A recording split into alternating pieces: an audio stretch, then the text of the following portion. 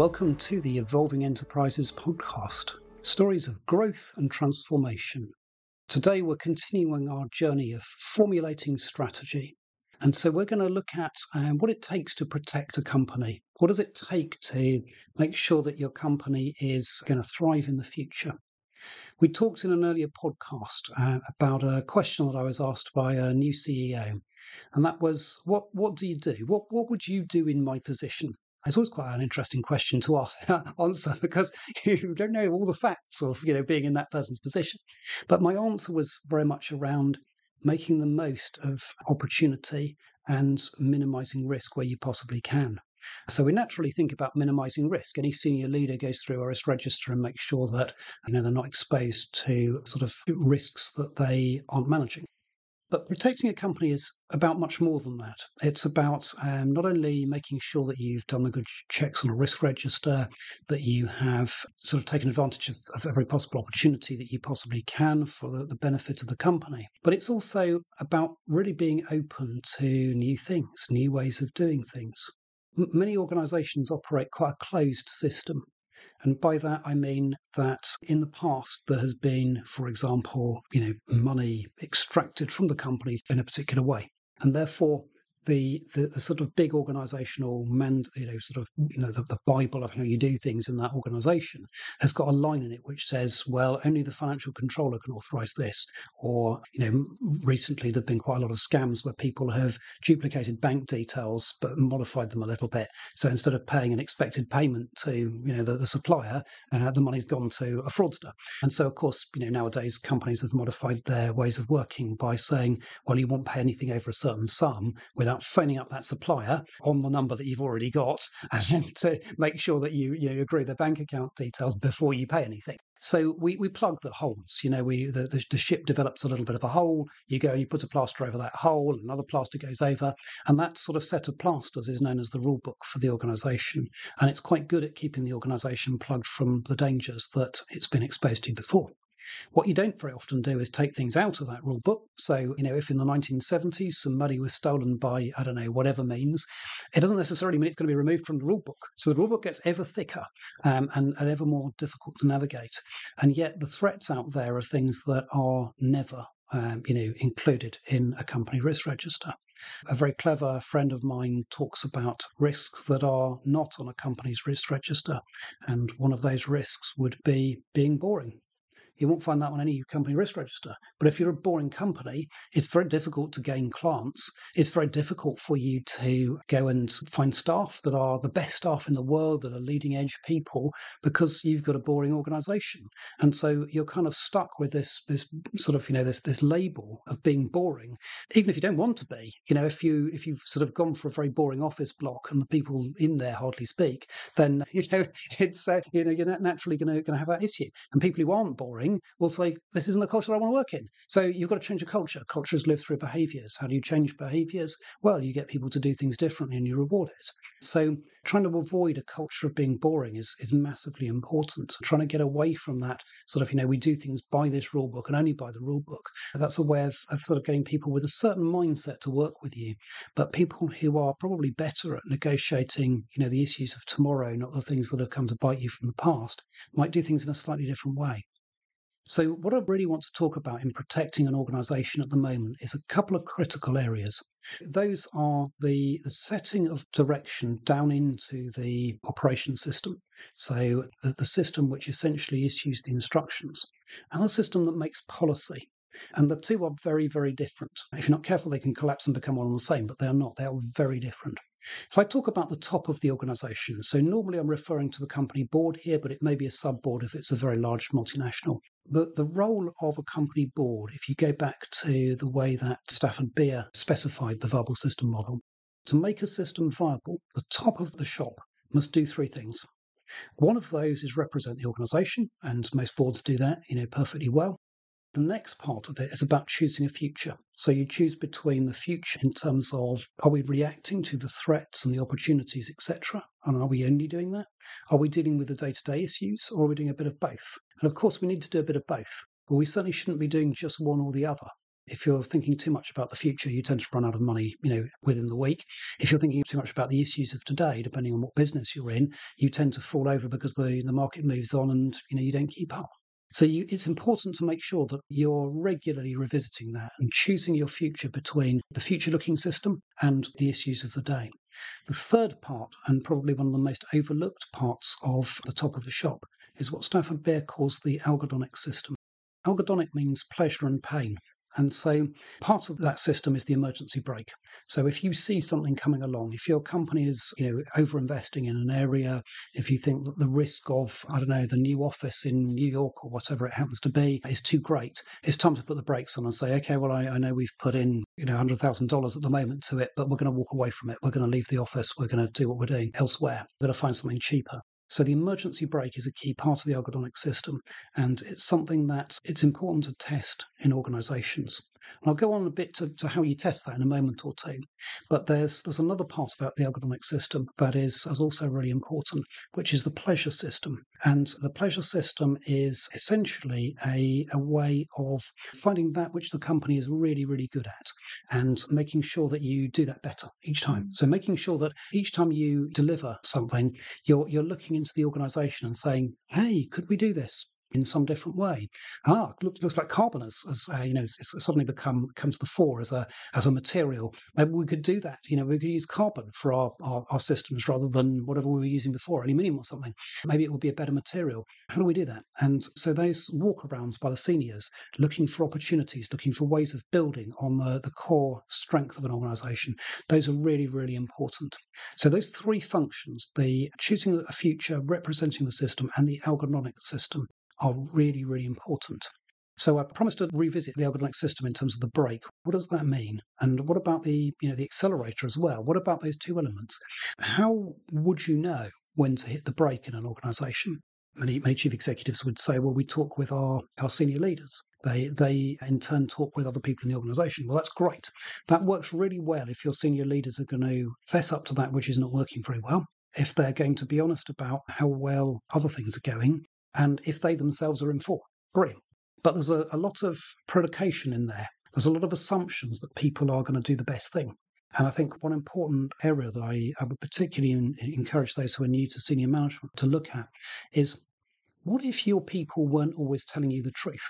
And I don't mean that necessarily because they want to lie or want to mislead you, but they themselves may not know the truth. They may be being told the truth by a group of people who are a bit deluded. And, the world is full of people who are a bit deluded. If you want to know how much it's going to cost to build a house, don't ask an architect, don't ask a builder, because they are themselves slightly deluded. And frankly, it's not worth their while to get into how much it's really going to cost to build your house.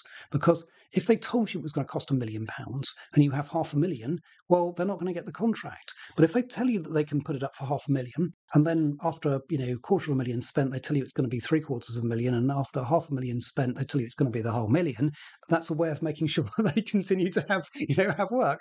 It has been quite well proven. There's a paper by a very wise colleague of mine, Jim Moffat, which talks about the conspiracy of optimism. And he didn't mean conspiracy in a very negative sort of sense. He meant exactly what I described between builders and architects, that if you want work in the public sector, he was looking at public sector projects. If you want to take on a public sector project, then it's not really in your interest to tell the minister it's going to cost this. It's £1 billion, because that's not what the minister wants to hear. It's not what anybody wants to hear. If it's going to fit into £100 million, that's fine. You crack on and you do it. So of course the contractor isn't going to go and fess up to how much it's really going to cost. And people who are committed to delivering that system, they aren't going to tell you how much it's going to cost either, because their career and their benefits and their enhancement is determined by, is this contract signed or isn't it? So they're not in a position to tell you.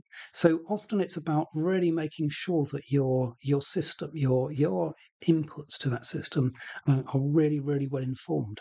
And so in the case of house building, if you want to know how much it's going to cost to build a house, go and ask a quantity surveyor. And what a quantity surveyor will do is to work out bills of quantity. They'll work you out how much concrete you need, how many bricks you need, how much electrical cable you need, how much time you need to install all that. And they'll go back to the latest prices and say, well, according to our data, it's somewhere between this and this, for each of those, for each activity of labour, each activity of each sort of set of goods. These are the latest figures we've got.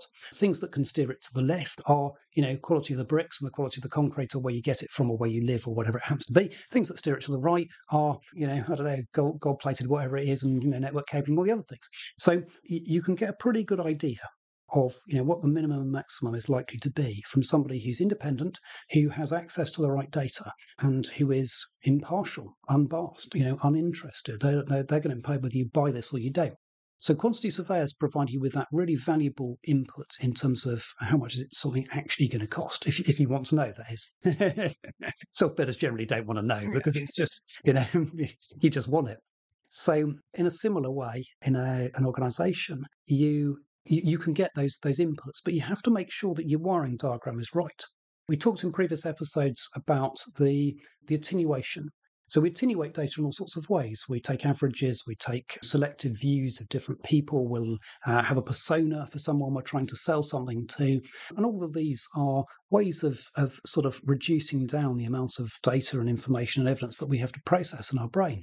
And they're great. The algodonic system is no different. It's linked up in exactly the same way. You talk to anyone in senior management anywhere, and they will have their go-to people who they'll sort of check in with, and they'll make sure that the organisation's running well, because their go-to people will tell them that certain things are right. But what if those people aren't necessarily telling you about what's working really well and what's not? What if they themselves aren't that well informed? What if they are? What if they have other interests? What if they they don't share your passion for something? In that case, it becomes a little difficult to know whether something's really working well or not. And so the wiring of the algodonic system, and I'm an electronic engineer, I literally think about the wiring of it. How does the information pass from source up to an endpoint? And how's the decision making made? The algodonic system is really, really important. And the more that we're able to make sure that that's firstly wired properly, that you've got those connections in there, that the meetings are being held, that people are being informed in the right way, but also you've got a suitable level of challenge into that you're not simply going to people who will say, yes, of course we'll do that for not very much money, we'll, all that stuff. You must be going to a broad range of people who have, different views, some of whom will probably say, it's far too expensive. No, we don't want to invest in that. Great, why? Why is it too expensive? Why don't we want to invest in it? What's the purpose of what we're doing? And so your algodonic system is massively important. And you can see examples of that, for example, in the safeguarding system. So for anybody who's involved with schools or with working in sort of, organisations for young people, one of the first things that you get, in fact, probably the first thing that you're going to get is a briefing on how to keep those children or young people safe. And, it's some fairly standard, sensible things about, keeping them away from danger, keeping people who aren't background checked away from them, making sure that, you've done your planning and that you've got contingency, that you've got a way of managing, foreseeable crises that might come up, etc.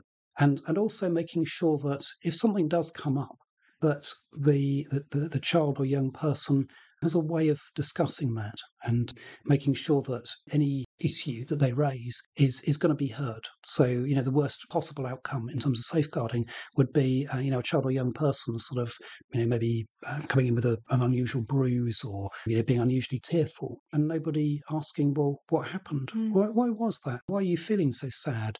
Come and tell me about it. What's happening here? And allowing that sort of child or young person to tell their story. That's so vital. That's the central sort of part of safeguarding. It's making sure that the child or young person feels safe, with the adults around them, knows that they can bring any issues, anything that they're worried about to the adults, and also knows that they'll be listened to and fully listened to, not simply they would never have done that. And that requires on the part of an adult then a mindset of there could be people out there who would be wanting to hurt this child or young person. And that's a very difficult shift. It's like the shift from a CEO of everything is fine in this enterprise. You've got to have that sort of shift of mindset that it may not be fine. What if it isn't fine? Exactly, yeah. And so if you say that the way to protect your enterprise is in part to make sure your algodonic system is wired really well, but it's also to make sure that you are, you've got that mindset of anything could happen, really. All sorts of things could go wrong. we could be teetering on a financial disaster. I mean, it's, of course, you're not going to wander around your organisation accusingly. Don't want your financial director to leave because you keep giving him or her hard stares about, where is the money today. But it's about, taking that pragmatic view of, it could happen. I think people could be doing things that aren't great. People could be telling me a whole lot of old stuff that, isn't true. So I need to be able to get at different sources. I need to make sure that I'm able to deal with, anything that comes up. And one of the other things that's really important in thinking about protecting an organisation is dealing with creeping risks. So a creeping risk is always difficult because, one day to the next, it's not actually changed all that much. And we are, as a society, certainly immensely predisposed to ignore creeping risks. There was a case on one of the Mediterranean islands. I can't remember now which one it was, but a whole lot of sort of propellant, high explosive, was stored right beside a power station. Lots of it, all in sort of shipping containers. And there was the various reasons why it was there, but it had basically been being exported to where it was going, and it was sitting there awaiting further instructions. Now, anybody who knows anything about that sort of material would tell you, get it out the sun, just keep it away. It's not, it's not sort of doesn't need a rocket scientist to tell you that a lot of heat doesn't mix with a high explosive. Yeah. And so, unfortunately, this was a genuine creeping risk. And they left these containers, big shipping containers, all full of high explosives, sitting in the sun day in, day out. And they should have known something was up because those containers were beginning to warp. Gosh. And it was changing. There was some serious chemistry going on in there. So obviously the inevitable did happen. It blew the side off the power station. Unfortunately, 2 people got killed in the process. I mean, thankfully it was only 2 people. You can imagine it being a lot worse than that. Thankfully, it wasn't a nuclear power station. But it's these sorts of things you can look back and say, well, of course we told you so. Why would you do something so foolish? But it's one of those situations where, if you walked into your boss and your boss could have made that decision that day, it's very easy for your boss to say, do you know how busy I am? I've got a whole organisation to run, and it's been out there for 2 weeks already. It's fine. It was hotter last week and it didn't go kaboom. Leave it alone. And that's one of the issues that we really hit. We hit it with incompetent staff that, we've managed so far, Okay, well, I know they've got a propensity to the bottle, but but it's all going to be all right. And one day it won't be. So those sorts of creeping risks are, I think, one of the things that's very hard to deal with. When do you take action? Because you probably don't want to take action on every creeping risk at every moment, because there's quite a lot of them around. So that judging that moment, what's that ideal time to take action, is key. And so keeping in mind the algodonic system, keeping in mind how much you need to secure your organisation, and securing it means making the best of the opportunities, because you want to have an organisation in the future, and as you do, and making sure that you're dealing with the risks that you possibly have to deal with, because those risks will come up to bite you eventually, and particularly creeping risks. Creeping risks are very difficult. But wiring the algodonic system well and using good decision making, making sure that you're not attenuating the wrong information, that's also really, really important. Anything that you wanted to add from a psychological perspective there? Anything about the creeping risks and our sort of reluctance to act on something that's slow moving and gentle? We run out of the way if there's a buffalo heading towards us, but if it's a slug that's going to go and go and catch up with us, well, come on, it's not going to get there for very long. You fall asleep in the sun and suddenly the slug's on you. I think to keep on top of creeping risks, you just have to keep doing regular checkups. I feel like just so it won't be left. Yeah, I think those regular sort of checks and regular reviews are really important, and I think that they've got to result in something. I mean, one of the issues within central government is that a regular check can result in this. I remember distinctly one sort of senior civil servant said to me, "Well, thank you very much for that.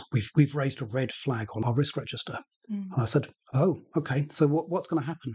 "Well, it's a red flag." Yeah, I don't know. Well, it's a red flag, and that obviously sounds really important. But so who's going to review that, and what they're going to do, and who's responsible for it, and all that? Well, it will go into the system, and and it will be reviewed at the appropriate time. Right, that sounds like it's been kicked into the long grass to me. You need to be taking action immediately, even if it's a small thing. Because as we spoke about earlier in previous podcasts, chaos theory, butterfly effect, small things can cause a big effect. They And can. so, yeah. Yeah, Absolutely, and that's right. That's so vital. Making sure that you deal with the sort of the situation as you find it, and take the appropriate course of action. And it's sometimes hard to know what that is because there are lots of competing things for attention. There are lots of issues that we need to deal with. But making sure that your company's on a sound footing, I think that's got to be prime number one sort of issue to deal with. Making sure you're capitalising on the opportunities and dealing with the risks, and making sure the algodonic systems are wired properly. I think that's where I would go first in any organisation if we were asked to sort of go and enhance it. Okay, so this is the Evolving Enterprises podcast. Thank you for listening. Thank you.